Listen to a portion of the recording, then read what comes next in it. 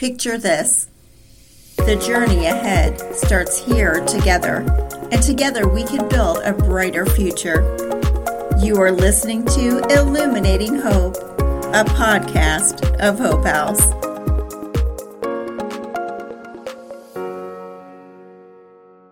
Welcome to Illuminating Hope, a podcast of Hope House. My name is Tina Johnson. I am here with my co-host, Marianne Matheny, CEO of Hope House. And today, we want to warmly welcome Dr. Tracy Johnson. Dr. Tracy Johnson was born and raised in rural Texas, and her skill as a left fielder earned her a softball scholarship to Prairie View A&M University outside of Houston. She attended MPC Heyman College of Medicine in Philadelphia, now Drexel University College of Medicine, due to its rich history of paving the way for women in medicine and women of color. She entered residency at the vivacious Washington University in St. Louis, where she was honored to serve as Administrative Chief Resident. After repaying her service as a National Health Service Corps scholar at a rural, federally qualified health center, she slowly migrated to the private practice sector of Kansas City, but felt the pull of academics where she felt most impactful. At University Health, she oversaw a busy labor and delivery unit as the director of L&D while serving as associate program director for the OBGYN residency program. Her passion, however, is her work in the population health equality and special communities. She serves as a leader in Missouri's Hospital Association for Perinatal Quality Review Board, overseeing efforts to decrease maternal and infant mortality in the state. She was also appointed as a member of the Pregnancy Association Mortality Review Board in Jefferson City, reviewing all pregnancy-related deaths in Missouri. She was recently elected chair-elect of this prestigious board and will focus the next 2 years on health equality. She recently completed a lifelong dream of subspecialty training in maternal fetal medicine at the University of Missouri, Kansas City, and will return to academics this summer. When she's not doing all this, you'll see her and her husband cheering their 2 sons and daughter emphatically at soccer games or gymnastics.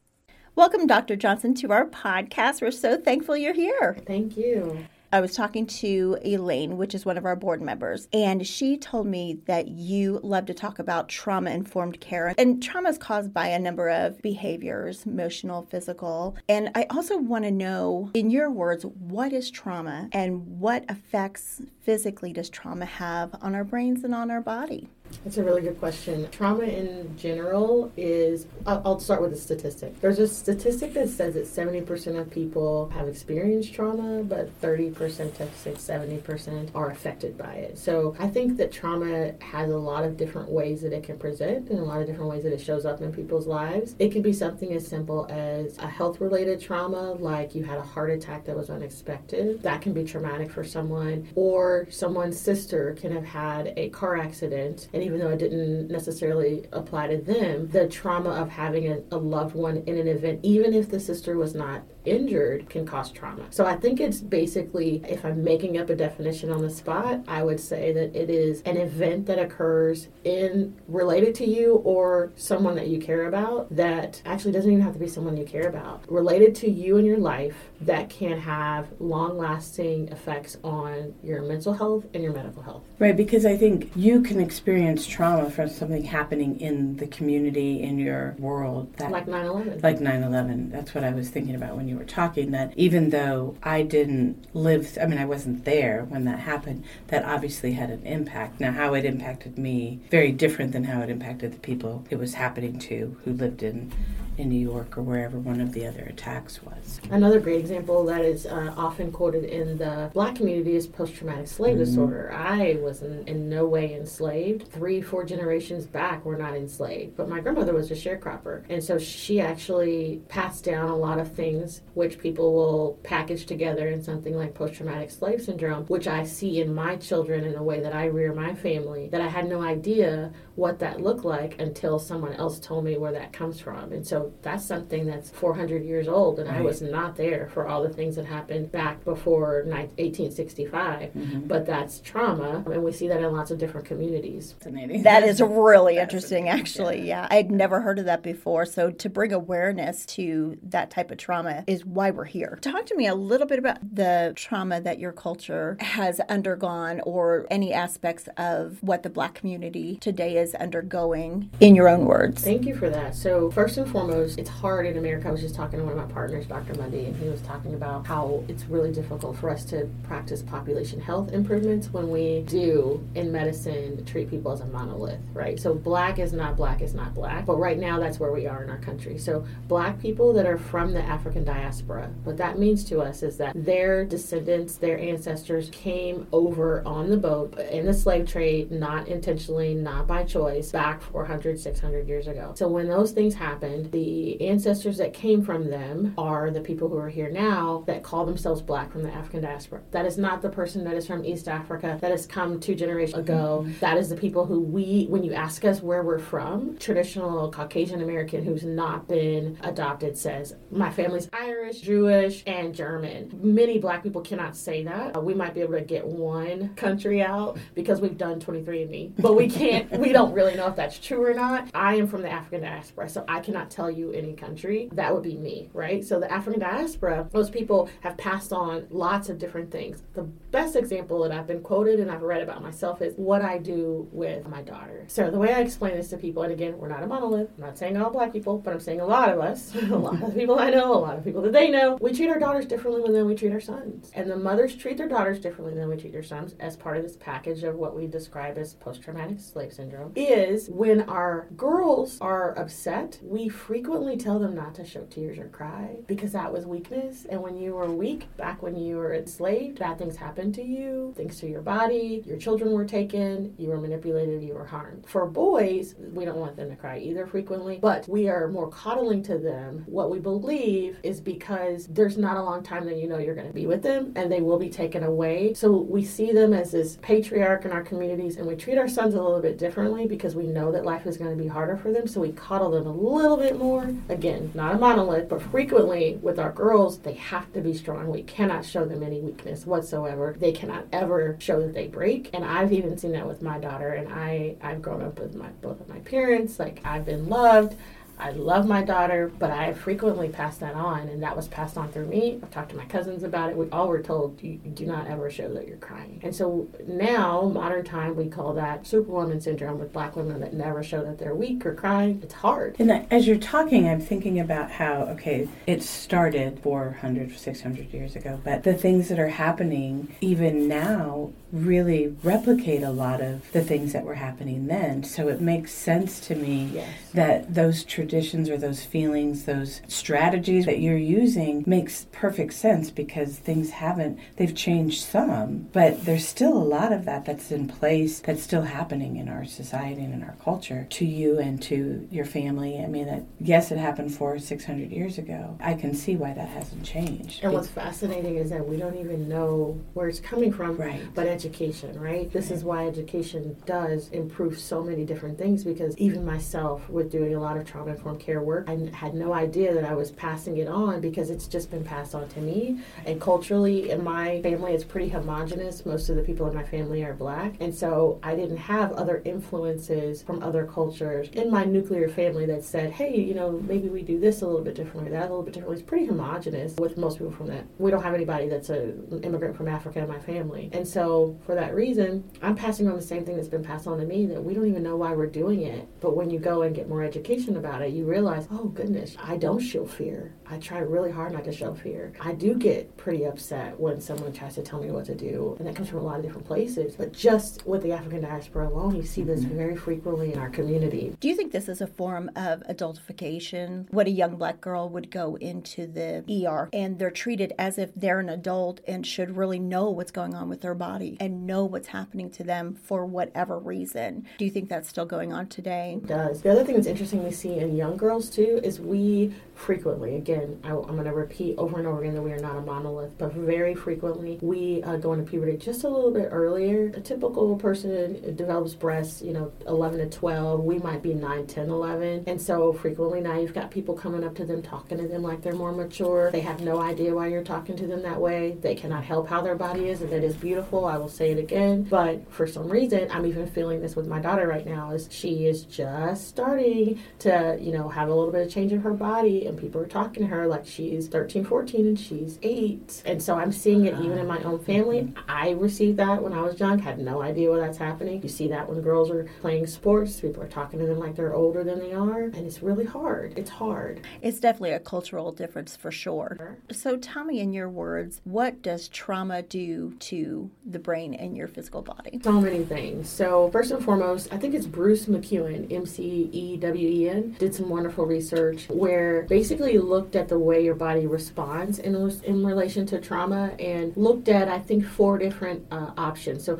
normally what happens when there's an inciting event is your body should increase with the fight or flight that we always talk about, which is where your epinephrine, your cortisol, all these hormones go up, and then systematically and strategically they should come down so that you're not always feeling like you're running from a bear. Then, your body feels better and you kind of go back to resting state. In response to chronic trauma, your body can do a couple of different things. One, it can rev up and never decrease back down, so you're constantly feeling like you're fight or flight. It can, after time of being in that state, it can come down and not respond with a new trauma.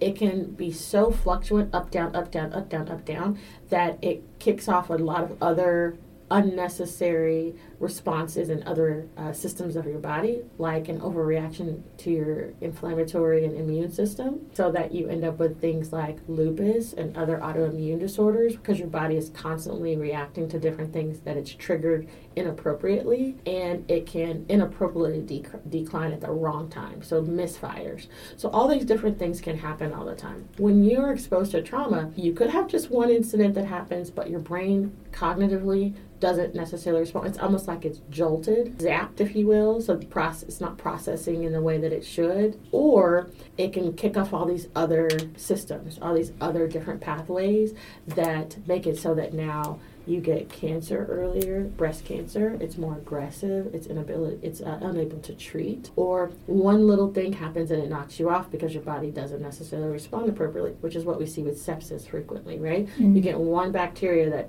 antibiotics should be able to help, knocks you off, takes you out, 7 hours later, you're gone. This doesn't make sense, but constantly if your body is in a fight or flight or inappropriately responding, it makes it easier for things like this to happen. This is what we call weathering, which was one of the caveats made famous by Dr. Arlene Geronimus out of the West Coast. She has a lot of research on this and why Black women and birthing people have small inciting events that make their morbidity and mortality so much higher. When you say constant trauma, I know there's a fight or flight, and you gave the analogy when you see a bear. Okay, so that bear comes home every single night. So that's your constant trauma. Okay, so that's one example. That happens with our domestic violence survivors. So tell me, what have you witnessed? I know there's HIPAA laws and all of that, so we really can't be specific, nor would I expect you to do that at all. But throughout your medical residency or any time within your medical career, what kinds of things have you witnessed? And you said, yeah, this is domestic violence, or somebody's come to you and said, I'm in a domestic violence relationship. What types of things have you witnessed within their pregnancies or their whole person? Interestingly, it presents itself in lots of different ways. Probably one of the more common ways is patients present and they're pregnant and they're coming for subtle complaints that have nothing to do with what we see objectively. So they have toe pain, they have ear pain, they have cramping, they have headaches, nausea, vomiting out of proportion, things that we can't quite work up and rule out bad things. Headache is a great example. You can tell me you have a headache all day, and I'll believe you. but then I can't do a test that tells me that your headache is gone. So I can do a workup, I can give you IV fluids, I can give you pain medication like Tylenol, I can make sure you don't have a mass if it's very severe, make sure there's nothing else causing it like medication. But for some reason, when you present with things like that, if we really have a trauma-informed care mindset, I can make sure there's not something else, what we call in medicine psychosomatism, which is something else is causing you to have this symptom that is not objectively a medical disorder that is treatable with a medication or an intervention. So classically, we'll have patients come in, they have a headache, we treat them, work them up, and then they come back, oh, the headache's back, we treat them, work them up, and we do a little bit more digging, maybe now they feel a little bit more comfortable. Now maybe you hear, oh, this has happened, or maybe you see an interaction, which may give you pause. We screen them, but they have to feel comfortable telling us. And so frequently, this has been in my career, common, subtle chief complaint that just makes you go, have you been hit? Is someone, verbally abusing you? Are you stressed? Are you worried about something? And sometimes we can just come up with the right question package that makes them feel like they're able to disclose. The classic example of a patient coming in status post-assault is not as common, especially in COVID. People hid it so well. Everyone was so isolated. As you see in Kansas City, they said domestic violence or intimate partner violence was up 40 to 60% in some parts in the pandemic. So it was hidden a lot. People were not supposed to come out. When they did, they were masked and kind of in and out. So we missed a lot of cases, a lot of intervention that we could have provided during the pandemic. Now, I feel like people are talking more about it, but the fear of someone taking your child is so great. The fear of retribution is so great that it's hard to get patients to partner with us because the distrust. I love social work, but the distrust in the system is pretty consistent. So much so that we've even talked about maybe calling social work something different, just repackaging it because they feel like it's an invasion on their home and an attack on whether they're a good mother or not. I'm curious, you were talking about how you screen and if you're talking to people, gaining their trust. Have you seen that piece change over time? I've been doing this work for a long time. When I first started, none of that was happening. There wasn't any kind of screening happening. There wasn't any kind of separating out. So you had the patient by themselves. It was all very trauma-informed care wasn't even a thing back when I started. Sure.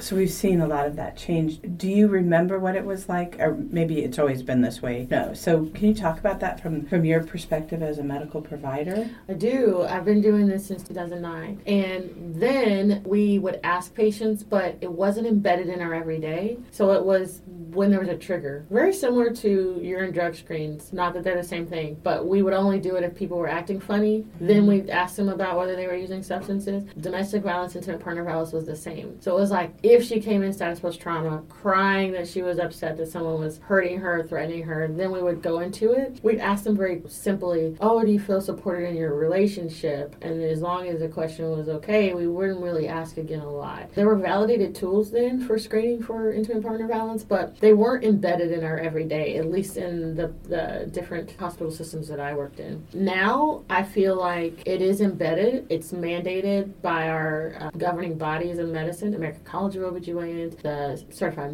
Nurse Midwife Group, the AAFP, which is Family Practice, Maternal Fetal Medicine, which are the high-risk docs. All these groups say you need to be screening regularly. I still don't think that we've gotten it down pat. There's lots of different ways people would recommend that we do so. I think some of the most successful ways are the ways that are multi-pronged, which is you ask at the beginning verbally, but then you also check indirectly. Are you stressed about anything in particular, rather than coming right out and saying, is she or he hurting you verbally, physically? There's different validated tools, and I think those multi-pronged approaches very systematically and regularly are the most successful. And that's what I was thinking too, because just because they've come in, even if this is happening to them, they don't necessarily know you, they don't have a relationship with you or the nurse or whoever's talking with them, and so they're not necessarily just going to open up and say, oh yes, my partner's beating me. And oftentimes times what we've also experienced is that people don't call it that. It's That's happening exactly to them, but they don't call it that. And they're like, oh no, that I'm not a victim of violence. Oh no, they've never been hit or nothing physical has happened. So really it's like, this is what's happening to you, and this, we do call that intimate violence or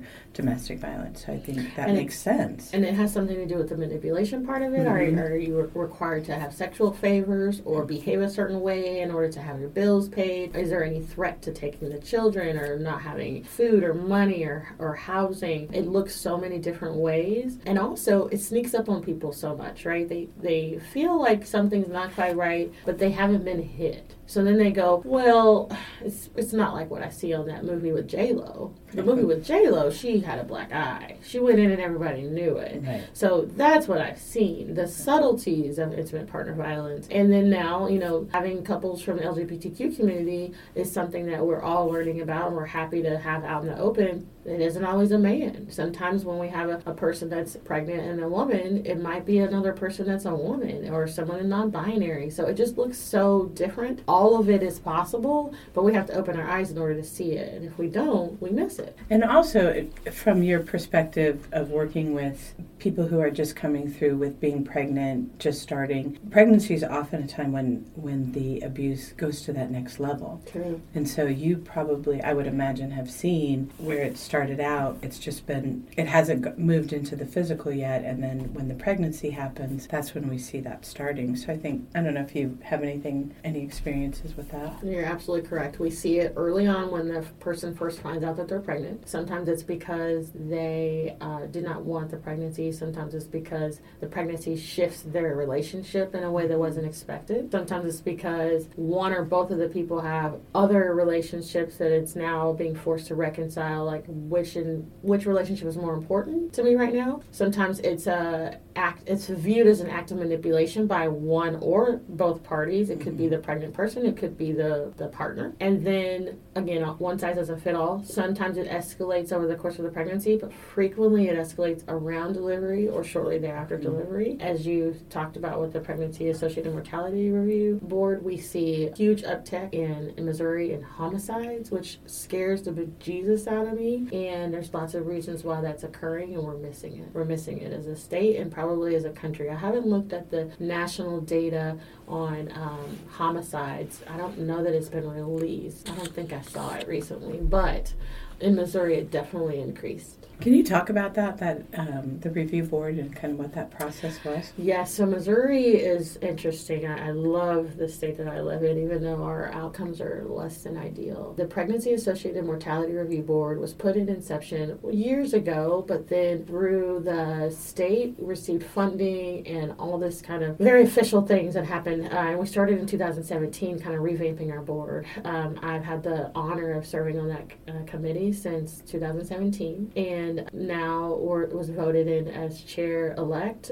2 years ago, and in January I'll take the helm as chair of that board. It's a labor of love because it's really, really difficult to see the moms and birthing people who lost their life either during pregnancy or within 365 days post-pregnancy over the last 5 years, but we're giving their life voice. Hopefully that it doesn't happen again for other women. So we meet about every 4 to 6 weeks, and we review every single death that occurs in Missouri, or if they got care in Missouri, I think we'll review if they pass away outside. We're usually around 60 to 70 deliveries, although in the last couple of years our numbers are increasing drastically. The last report came out about 6 weeks ago, and our outcomes are different than they were.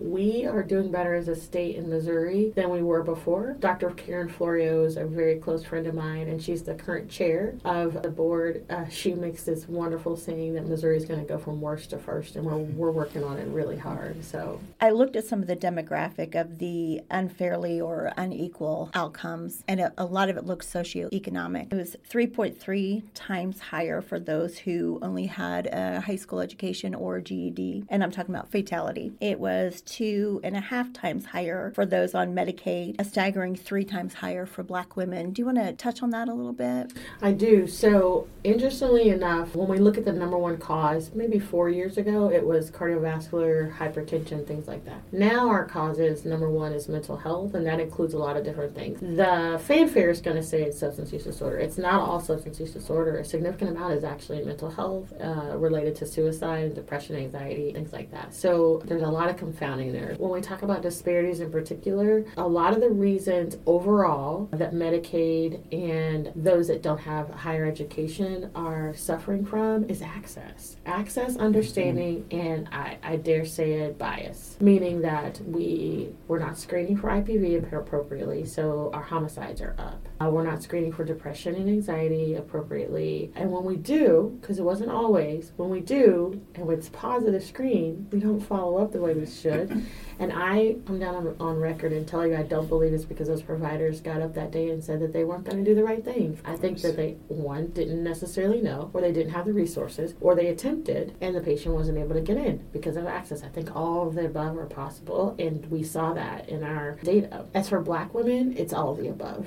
We see that Black women present frequently with the same complaint to different places. I, with Dr. Florio and others on our board, am interested in looking at any data we can cull that says, why are they bouncing and what's happening when they're bouncing? Because that's a clear sign of a disparity when you feel like you have to go to a different hospital system, right? When you trust the care that you got, you go back to that place. When you don't, sometimes it's because of convenience. You happen to be on the other side of town when something happens. Frequently it's because of lack of trust. So why is that happening, and why is that happening frequently with Black women? The information that I'm telling you now about the bouncing from hospital to hospital is anecdotal, but I want to look at it and see, because I feel like it's happening a ton, and I even see it in my own practice. They come to us at University Health and say, well, they told me this, but I just want to hear what you guys say. I'm all for the second opinion. I believe in it. But where is the disconnect that's having to happen so often? National data about 4 or 5 years ago actually said that the people who passed away when they were Black presented 5 times before they died. 5 times with the same symptoms. So what is happening that they're not listening the first, second, third time? Why not just do the workup and prove it? And those are largely cardiovascular disease, hypertensive disorders, things like that. Why are you having to present 5 times for the same thing? And that happened to Shalon Irving, who's the physician and, epidemiologist, not physician, epidemiologist out of the CDC that lost her life after a PE. She presented 5 times and she died. So is this information coming from hospitals, coming from private practice doctors? Or everyone.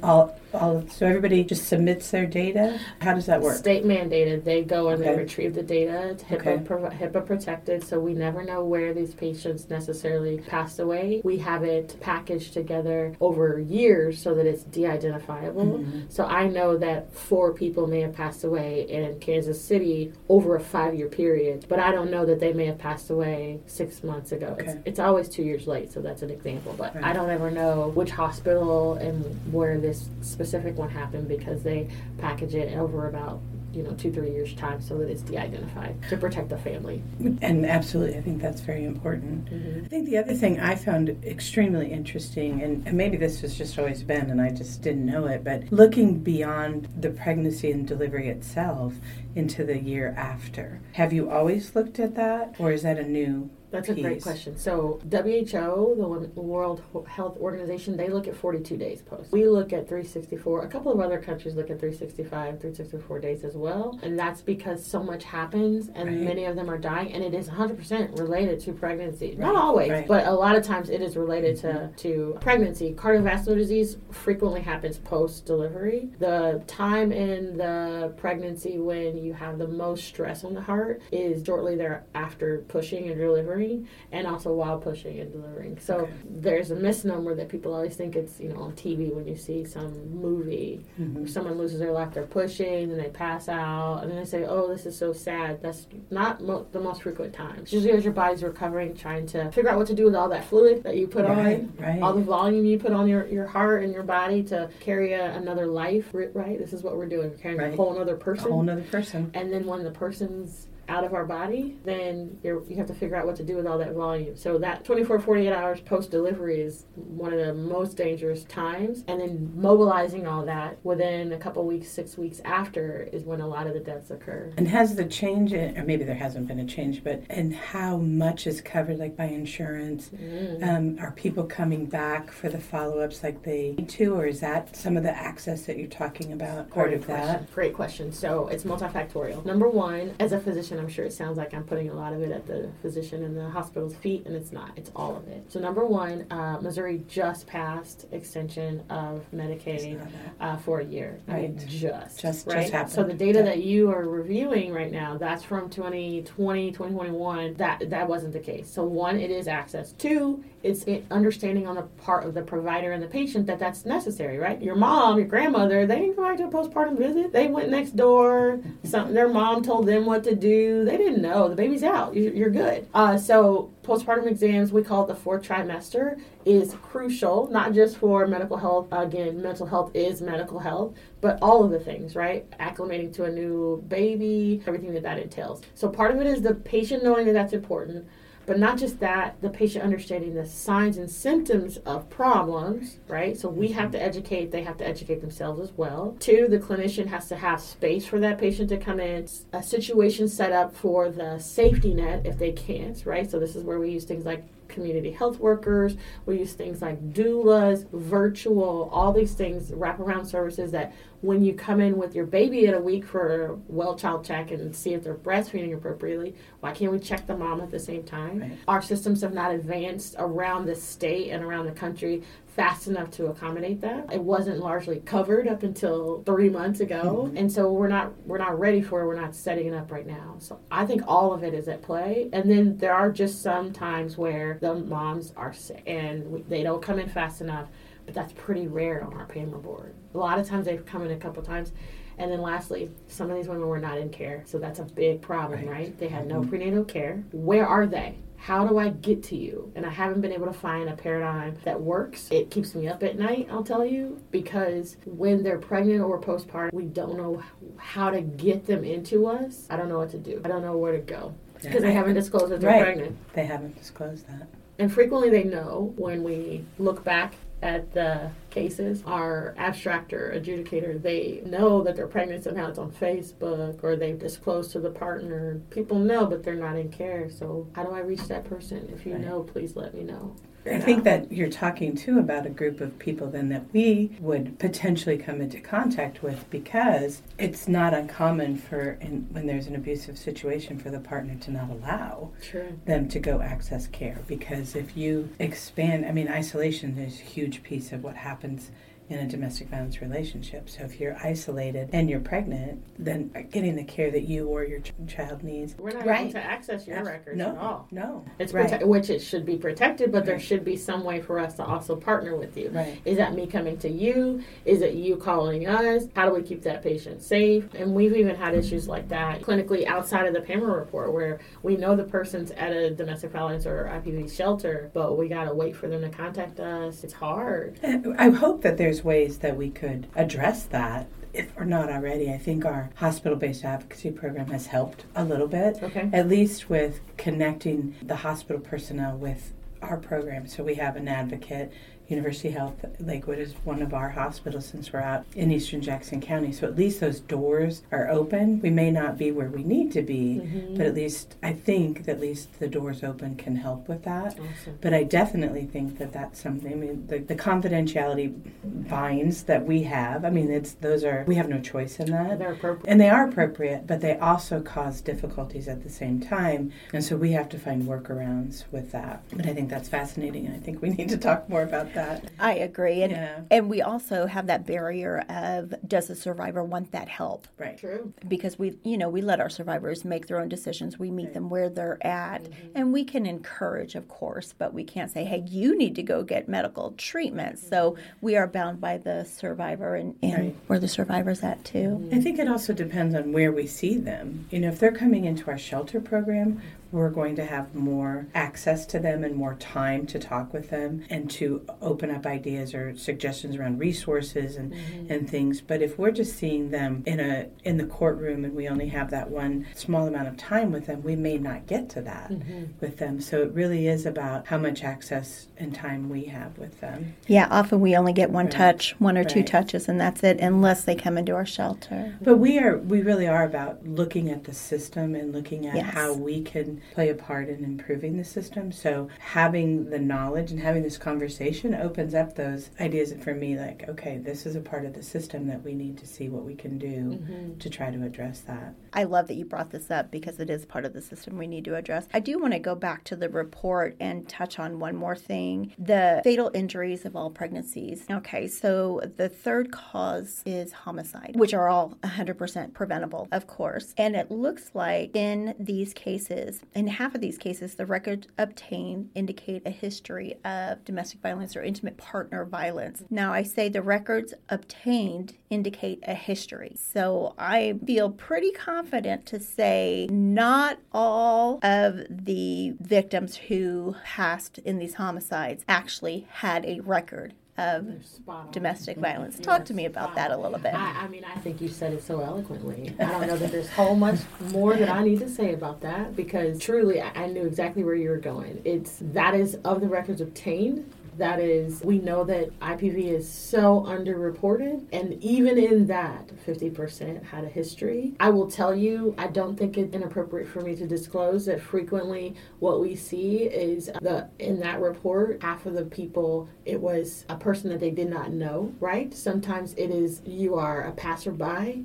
And so I find that fascinating, as sad as it is, because even though you may not currently be in a situation where you have intimate partner violence, you're in a situation that is unsafe to the point where you are a victim of homicide, intentionally or unintentionally. So it goes to the trauma, right? Is even though you are not physically actively being harmed, you're in a situation where your life has been taken during pregnancy, intentionally or unintentionally, which is devastating. Because you would think, Dr. Johnson, the report's going to say that they were a victim of homicide by their abuser. And that wasn't the case. Sometimes, but sometimes not. And they still lost their life. That's a community problem. That's an upstream problem. Valid point. Well, everything that we've discussed that you have brought up, it is a community problem. I agree. I mean, it isn't for the medical profession to solve. It's when you have lack of access to care, you have vulnerable people who aren't getting the care that they need, people who are falling through the cracks. That is a community problem. And I've been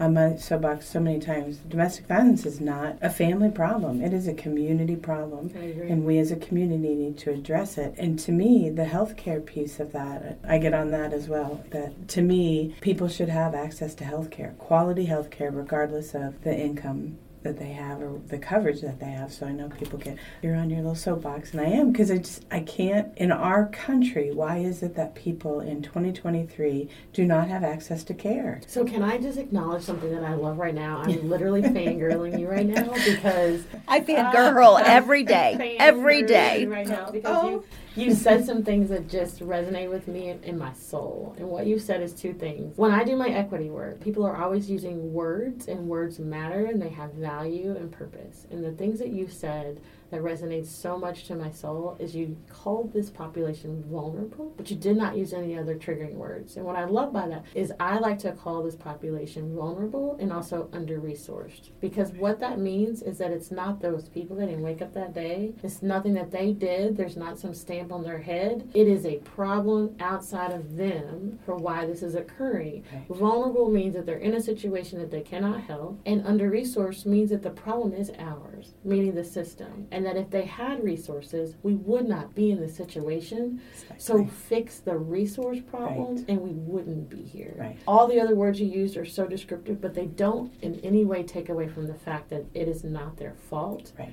And that if we did apply resources where they needed to be, this would go away. And I feel very strongly about that. That's why I'm fangirling.